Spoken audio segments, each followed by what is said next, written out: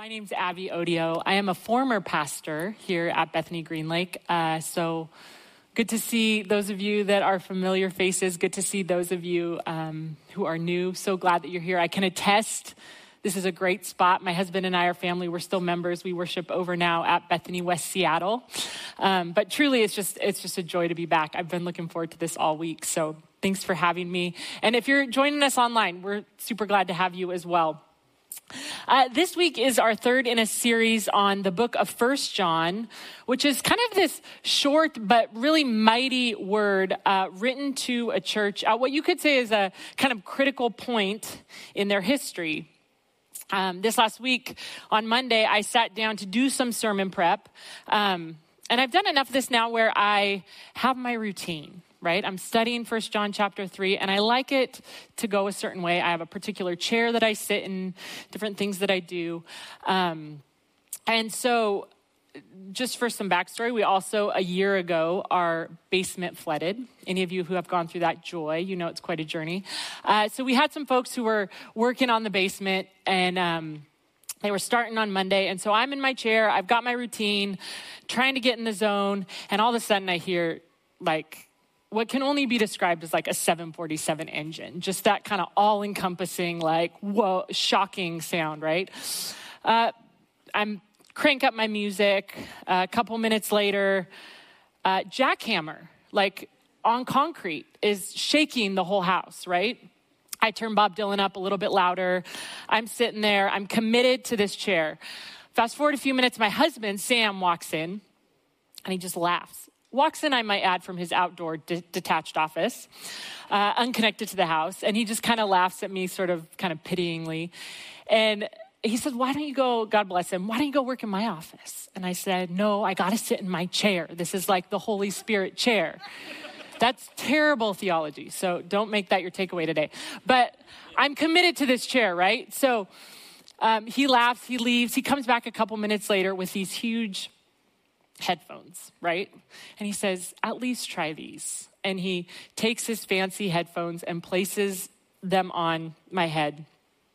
And immediately I'm in the zone. Like, I don't know what he said after that. It could have been a commercial for whatever brand this product is, because they were noise canceling headphones and they worked. I could still feel the jackhammer under my feet, but it was okay after that. And I tell that story because in some ways it paints for us a picture of what 1 John, the book in general, but specifically chapter 3, does for us. The author of this book addresses a church that is facing an unspecified problem. They were not living in easy times. The way of faithfulness is not clear.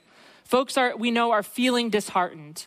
Like maybe following Jesus doesn't matter all that much given the circumstances they find themselves up against in the world.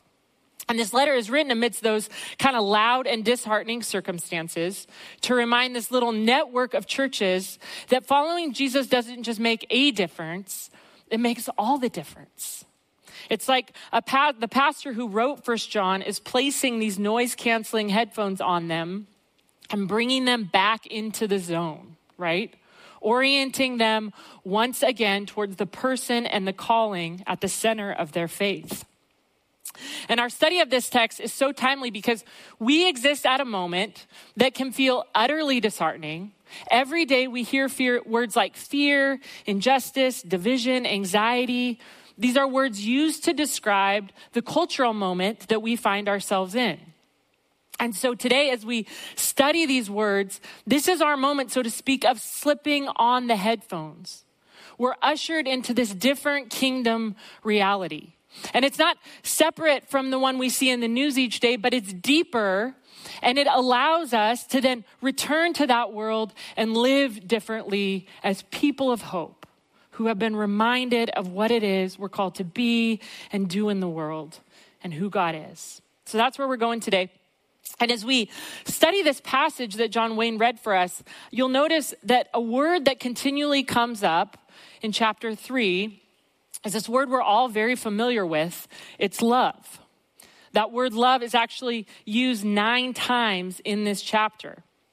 And so the 3 encouragements we're going to look at today are all centered on this word. And they are this: see the love of God, like the choir just sang so beautifully for us, abide in the love and live as love.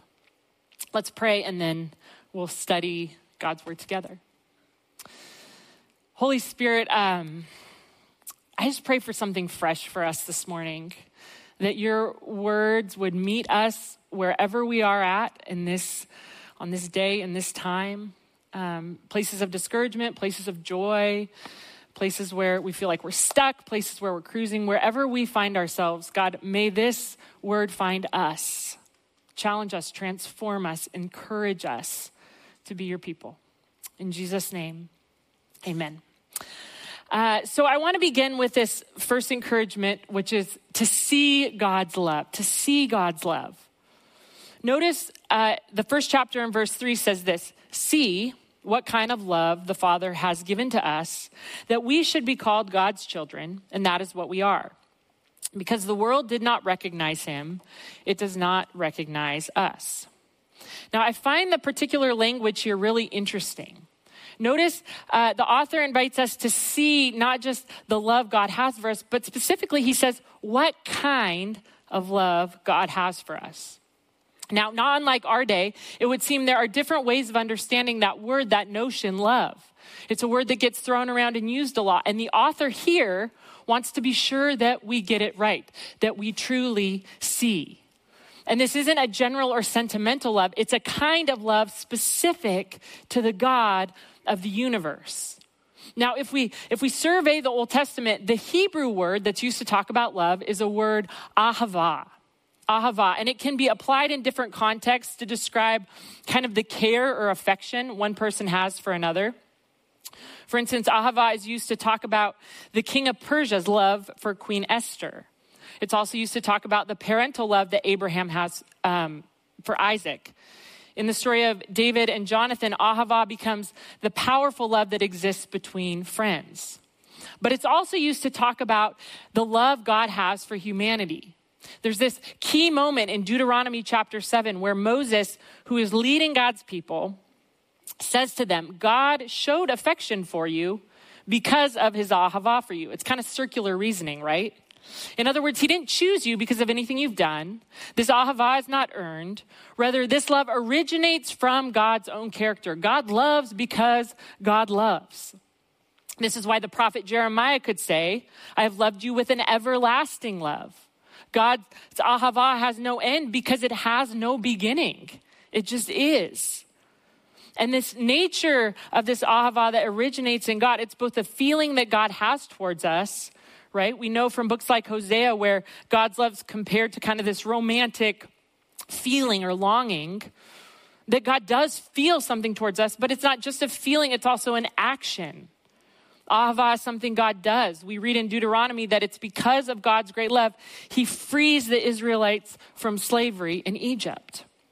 And if you pay close attention while reading the scripture, one of the things you'll notice is that people who encounter this love, people who bump up against it, they have great difficulty actually putting words to it. Right? We see this in Psalm 139. The author tries to explain the nature of this love, and he says, if I go up to the heavens, you are there. If I go down to the depths, you are there.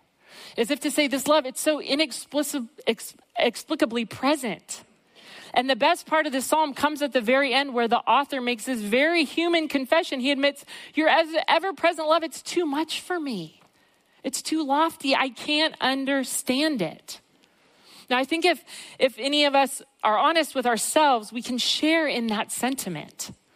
This idea that God, the ahava of God is eternal, is the truest of all true realities. We might be able to agree with that sort of intellectually or philosophically, but personally, the notion of eternal love, we're not naturally wired to see it. We have two kids. Our older son, Mark, is in preschool, and I picked him up this week, and I said to him, buddy, how was school today? You know, that question you always ask. And he said, good, it was Mathematician Thursday. And I said, that's great. What'd you learn? And he said, I learned that the smallest number is 1. And I was like, awesome. What's the biggest number? He said, that's easy, 100. And I said, well, that's the interesting thing about numbers is that no matter how big of a number you pick, there's always a bigger one beyond that. And he said, what? How is there a bigger number past 100? And I said, that's a great question. You should ask your teacher tomorrow. But in a way, this is similar to how we are kind of bound in our thinking about a concept like love. We understand it to be limited. 100, that's the maximum, right? I know God is generous, but there is always a limit, always a point, always a line that if I cross or if others cross, surely God ceases to act with great affection for me or for them. And we understand this to be true because most of our lived experiences have affirmed that love is not an eternal reality. And if we are going to believe that, we're naive. We're just going to set ourselves up for disappointment. And so what often happens for me is I talk about the eternal love of God, but I live as though that love is very much confined. My MO for what that love looks like is different than the actual kind of love God has. We spent last weekend in Phoenix. We were visiting my husband's extended family that lives there. And while we were there, they took us to this massive aquarium. It was crazy. We have this photo that I'm going to show you. And I'm showing you this photo because I paid $40 for it. In a moment of sincere weakness. And now I'm making up for it by making sure others see it. So that's us. We had a great time. And no joke, at this aquarium, they have a shark tank right in the middle of the desert. It's wild, and it's full of water, as you would imagine, and it's huge. And there's all these different kinds of sharks swimming around, and the kids loved it, like more than screen time. It was crazy. And our younger son, Fritz, who's 3, was standing in front of the shark exhibit for an extended period of time, just entranced, you know. And I'm standing next to him, watching everyone swim about in there, and he turned to me and he said, "Mama, what do sharks eat?" And I said, well, I think they eat fish. And he said, oh, well, what do the fish eat? I said, well, that's a good question. I think they eat smaller fish. I'm not a marine biologist, so if I'm wrong, you can correct me or not. But, and I saw where this was going. He said, well, what do the small fish eat? And I said, well, I think they eat like little teeny tiny plants that are kind of floating around in the water. And he said, oh, okay. And then he waited, he's thinking. He said, well, Mom, who eats the shark? And I said, that's a good question. You know, I don't think anything eats the shark. I think the shark's kind of the king of the sea. And the kid did not skip a beat. He said, I want to be a shark. He's 3. He's not even potty trained, right? Now, I tell that story. I kept thinking about that story because it's interesting that our longing to be safe, this human longing to be safe, to be loved, translates even as a 3-year-old into this need to exist on the top of the food chain, to not be the smallest fish. And so often it's this kind of thinking that gives shape, even subtly so, to how we understand the favor and the affection and the ahava of God. Conditional, limited, an additive here and there, but only for a select few and only when I or they get it right. This is the essence of that story in the Gospel of John chapter 6. It's one of my favorite stories. Jesus is teaching to this large crowd of people, right? And there's a little boy and he's got the fish and he's got the loaves and nobody has any food. And the little boy comes forward and Andrew, who's one of the disciples, says what we all would say. That's no use to us. There's not enough to go around. Are you crazy? Andrew hasn't yet learned to see the kind of love God has. It's eternal. It's enduring. It can feed and sustain without running out. But we live like it cannot. I live like it cannot. We live like our lovability and safety is attached to things like how I perform or how my kids perform, right? The size of my home. One of our favorites in the church right now, my sexual orientation, as if somehow that could rule me out. How generous or good I am, how liberal or conservative I am, how well I feel, how my body is, my degrees, my looks. This is how our world thinks about love. And this is why 1 John 1 says the world did not recognize this God who came. Because he loved so differently, because we were so stuck in this other paradigm. So we begin with asking ourselves, do we see this kind of love? Like, do we really actually see it? Or are we deceived into looking at love like the world does? Interestingly, one of little Fritz's favorite songs is this old hymn he learned at Bethany over in West Seattle. And one of the lyrics to the hymn goes, I've got love like an ocean in my soul. And he'll walk around, he's got a big head, he'll walk around just singing it in the house. It's so funny. But I think about that line a lot. You have love like an ocean in your soul when you've learned that in God's kingdom, love isn't worked for. It isn't an additive, but it's the very ocean we swim in. There's no getting out of it, not even for sharks. That's why the gospel is so offensive sometimes. And the point of this little book is first and foremost to locate us in those waters, to give us a renewed vision for God's ahava. And that brings us to this second essential invitation from our text, which is this: we are called to abide in God's love. If we keep reading 1 John chapter 3, we come to verse 12, which is interesting. It says this: don't behave like Cain, who belonged to the evil one and murdered his brother. And why did he kill him? He killed him because his own works were evil, but the works of his brother were righteous. Now, this kind of allusion to Cain and Abel, it takes us all the way back to Genesis chapter 4. Adam and Eve have two sons, Cain and Abel. Cain is older, Abel's younger. Cain is in agriculture, Abel works with the animals. And they both bring offerings to God as kind of this way of worshiping and thanking God. Cain brings plants, Abel brings firstborn animals. And we read that God looks favorably on Abel's offering. And there's a lot of speculation about why that is. But here's the truth. The text doesn't really say. If you read that story, God just kind of picks Abel's offering. Now, here's the thing. God doesn't love Cain any less. He just preferred what Abel brought. And this is upsetting, kind of understandably, right? It's upsetting. It's angering. It's saddening. The text literally says he was depressed. That's Cain. And seeing Cain's disposition, God shows up kind of compassionately to reassure him. And he says this, he says, sin is lurking at your door. Its desire is for you. One translation said it's ready to strike. Now, this is really interesting. This is the first time that word sin is used in all of Scripture. And notice it's not used to speak about a particular behavior. It's talked about as this personified and deceptive force that if Cain is not careful, will convince him of the illusion that God's love for him is somehow limited. And in some ways, you could say the whole of the rest of Scripture is God's work helping his beloved world learn to abide, learn to stay situated in that love, not to just see it once, but to come back to it again and again and again. And this ability to abide, it makes all the difference. We don't just do this once like presumably Cain did. That would be like saying, I ate dinner last night and it was amazing and good, and now I'm good for all eternity. That's not how it works. We come to the table. We come back to food again and again. Now, if you read the story of Cain and Abel in the Hebrew, the sentence structure is actually quite strange. After God warns Cain that sin is crouching at his door, we're told Cain spoke to his brother Abel. It's kind of ...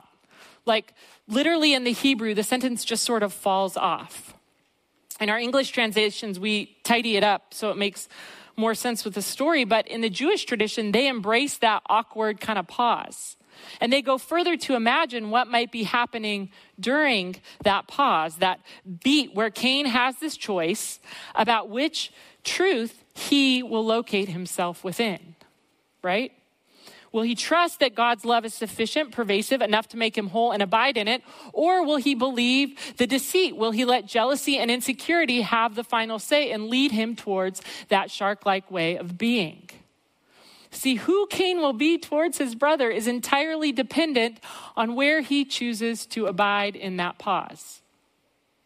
It sounds so easy when we put it that way, but this is hard. Cain and Abel were offspring of Adam and Eve who had unfortunately not trusted God's best, God's guarding, God's love.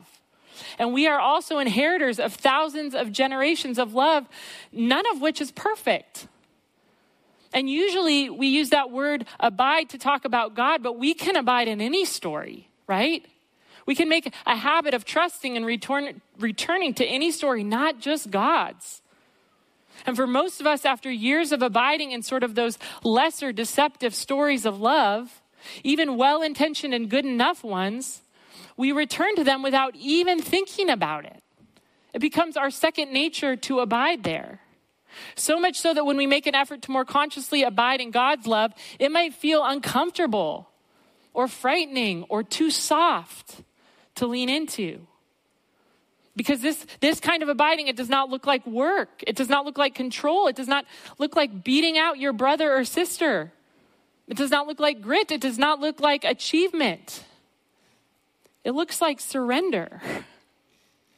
It looks like giving up all that we've convinced ourselves love is predicated on. For Cain, it was the offering, and not necessarily to walk away from those things altogether, but walk away from what we've come to believe they can do for us. I love how Father Richard Rohr talks about this kind of surrender and abiding in God's love. He says, you cannot get to such a place. You can only rest and rejoice in such a place. Again and again. There's another writer also named Richard Foster, and he tells a story that I think just highlights what this looks like kind of on a practical level, this abiding. He recalls this time he was in a grocery store that was very busy, kind of picture Costco on a Saturday morning, which unfortunately is when my family always tends to be there. But it's just chaos, right? It's busy. There's noise. Anyway, there's a small boy in a cart who's just having a hard time. He's unhappy and he's yelling out. And the man pushing the cart, presumably his father, just keeps saying over and over to himself very calmly, "It's okay, Danny. We're almost done, Danny. You can do this, Danny." Just repeats those words, right? And a shopper nearby leaned over to the man and said in kind of this good-natured tone, "Is your son, Danny, having a bad day?" And the man responded, "My son's name is Nathan. My name is Danny." And I like that story because it's funny, but it also shows us the power of abiding in higher truths in a given moment. In a deeper reality, a truer reality. It would be understandable for Danny to get sucked into the chaos and the frustration and, the difficulty of his kid who probably hadn't slept well the night before. But instead, he chooses to abide elsewhere. Chooses to not get sucked in. How do we abide? What do we do to stay connected during the noise and the chaos of it all to the reality of God's love? One small thing you might consider doing this week is simply to embrace that pause. To notice when judgment of self or others, or insecurity or cynicism or aggression wells up within you. To notice that. To pause and then abide. To pause and then abide. I said that over and over during the first service, and all I could think of was bend and snap, for those of you who are millennials in the room. But that pause and abide. Abiding might be a brief meditation, a reminder to yourself, I'm held in God's kind of love. You could say it aloud like Danny did. Abiding might look like picking up a Bible or finding 1 John 3 and reading it once or twice to yourself. Sam, my husband, always says that he knows when I'm really mad at him after a fight because he'll come to wherever I am and I'll have hymns playing on the speaker. And he's like, "Oh, it's bad." I'm like, "Just waiting for the water to turn to wine, honey. You just go on about your day." But it's a way of abiding, right? A way of staying connected to this truer, deeper reality that we're held. I'd encourage you, if something's come to mind, just jot it down. What can you do? Make this practical. Now, as we keep reading our chapter for today, it becomes so clear that our abiding in God's love is not just about our personal wholeness, but about this calling to live as love. That's the third point. Live as love. The author of 1 John writes this. He says, "Little children, let's not live with words or speech, but with action and truth. This is how we will know that we belong to the truth and reassure our hearts in God's presence." I just finished reading a really interesting book by this social commentator named Krista Tippett. She's a hosts a podcast as well. Some of you might know her. But there's a whole chapter on love. It's really provoking. And she writes this. She says, "What is love?" And then she says, "Answer that question with the story of your life." And in a way, I think she is echoing the words of 1 John. We can speak all day about love. We can like hold it up as a value as a church. We can attach all sorts of words to it in a sermon. But our truest beliefs about love are not revealed in what we think or speak or write, but in what we do, in the action we take in loving others. And the hard truth of Cain's story is that he will become an expression of the story in which he abides. He goes on to kill his brother in a field, and it's the first death ever recorded in the Bible. We've seen a lot of death lately in our nation. Tragic gun violence. There was an article last week in the New York Times. It was an opinion piece, and it spoke about each of the individual perpetrators of kind of this last just heart-wrenching, horror. What do we call it? And the point the author was making, the author's a trained psychologist, is that each of these men had something in common. They were living in utter despair. One existed in total isolation with literally no friends to speak of. Like they tried to find people who knew this man who could say something about it, and they couldn't. Another one thought his family was trying to poison him.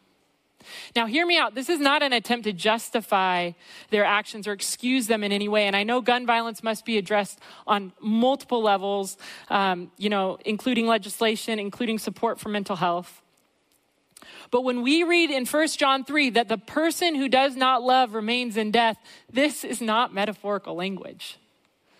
It's describing the way things are. It's describing what all too often happens when someone gets stuck in a deceptive paradigm where love is conditional or love is absent. Instead of being an expression of God's love to the world by willing the good of others, we take from them.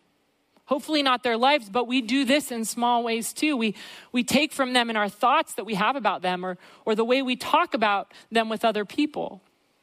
We take from them in how we, make assumptions about groups of people that we know nothing about. And this is where our ability to live in a way that tells the story of God's kind of love is ever so necessary. See, it's hard to accept that we will become a lived expression of the story in which we abide, especially when horror and tragedy and heartbreak happens. But friends, hear this. In these, the most difficult times in recent history, this is the best and most hopeful news. We will become a lived expression of the story in which we abide. And friends, the love of God offered in Christ is unlike any other story. God sent Jesus because he had such great ahava for the world. You could say he was counting. He got to 100 and he said, there's still more. There's still another number after that. And Jesus enters our world, the very embodiment of love, and feeds people and heals them and befriends them. And then those very same people he so loves put him on a cross. And in our conception of love, we think that's it. We've counted all the way to 1,000. This must be it. And Jesus looks his killers in the face and says, no, there's still a bigger number. Here's my forgiveness. And after that, he ascends into hell, and we think for sure this is it. We're at 1 million now. No one counts past 1 million. But this Jesus 3 days later defeats death and evil as if to say, I'll take it for you. I'll take that sin crouching at your door. There is more love to give. There's still a bigger number. And as we begin to actually see this, really see the kind of love God has, as we begin to rest and rejoice in it, something fundamental in how we exist in the world, it begins to shift. We can't help it. Having paused to receive this love, we're no longer pressured into living like sharks, right? The community begins to change. We see this in that early community that John's writing to. In that day, slavery was commonplace. Roman slaves were said to be non habens personam, which literally means they have no face.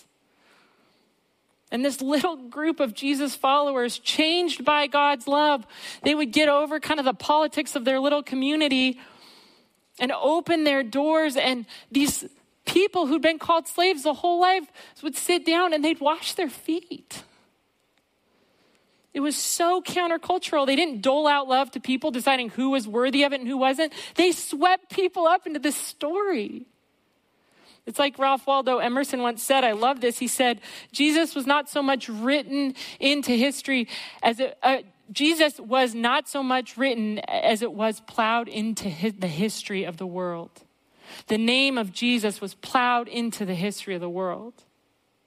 And friends, historically, at its very best, the church has been this, a force of love shocking the world. In ancient times, plagues were really commonplace.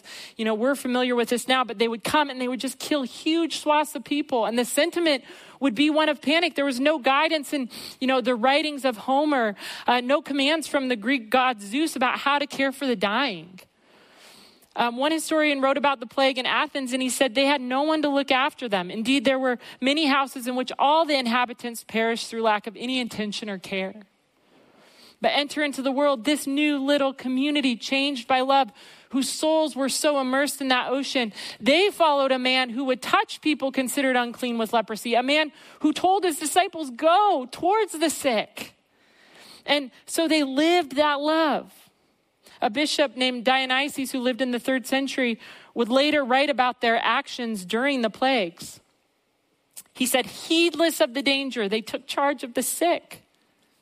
They gave up their own lives. They were infected by what others, because they drew near to these people. The sickness of their neighbors, they accepted cheerfully. Fast forward now to the post-Civil War era in our own nation. Although slavery was outlawed, equality for Black people was far from achieved. During this time, a deeply evil practice called lynching became a reality for some 5,000, mostly Black men, some Black women. That means they were killed. Most of them hung, some of them beaten without a trial by a mob, generally a mob of white Christian men. And during this time, a Black woman named Ida B. Wells, she would live out love. Amongst other incredible things, she took up journalism. In 1892 in Memphis, a Black woman, she founded a newspaper devoted to unmasking the horrors of lynching. She investigated these events. She wrote about them. She made sure everyone in the nation knew what was happening. And then she wrote in her journal, I love this, she said, it may be unwise to express myself so strongly, but I cannot help it. And I know not if capital may not be made against me. In other words, it may cost me my life. And then she said this, but I trust God. I'm swimming in a different ocean. I wonder sometimes what the historians and theologians of the future, what will they say about us? What will they say about our love? Will it shock the world? Will it hold the same eternal, unthreatened, unmoved, embodied confidence? And I wonder about it, hear me, not in a shaming way, but in an inviting way. We are called to something exciting and moving and good. There is a way forward for us in these chaotic times. And we don't have to start a newspaper, but we can start by loving our literal neighbor, right? Learning their names. Start by, loving our kids where they're at, not trying to sculpt them into little successful versions of the person we maybe wish we had been. I get that. I feel that. Start by leaning into the injustices of our time, not by asking, what does my political party think, which is so tempting for me at the front of the line, but rather ask the question, how would Jesus love in this situation? Because trust me, that will challenge every political regime in the world. But really, before any of that, we start by coming to this table. Together as a church today, that's where we start. What is love? We answer that question with the story of our life, and Jesus answered that question with the story of his life. Before Jesus said, go and heal, he said, come and eat. This is my body, a sign of my love given for you. All are welcome here who desire to be fed. I think of the words of St. Augustine, who said, Christ is bread looking for hunger. And so we're invited to bring our deep hunger to this table of Christ again and again and again to abide here. And as we do that this morning, I'd encourage you to practice that pause. Just right now in real time, is there another paradigm, another lesser deceptive paradigm of love that you've kind of found your way into? A paradigm that says you must be this or that. A paradigm that's limited in scope and like Cain only leads to, jealousy or judgment of self and others or violence. If you're able to identify what that might be, I'd invite you to just kind of name it in conversation with God and then to come forward and receive communion. It's going to be real fun with a group this size. You're going to exit your pew out the left. You're going to go counterclockwise. Those of you in the back, my left, your right, those last 5 rows, if you want to come all the way to this front corner, that would be good. Because I think there's more of you on this side, so that will hurry things along. But as we do this, I'd invite you to take the bread on your own and then wait before you drink the cup. We'll drink the cup together before we leave. But on the night that Jesus was betrayed, he took the bread and he broke it. And he said, "This is my body, and it's broken for you."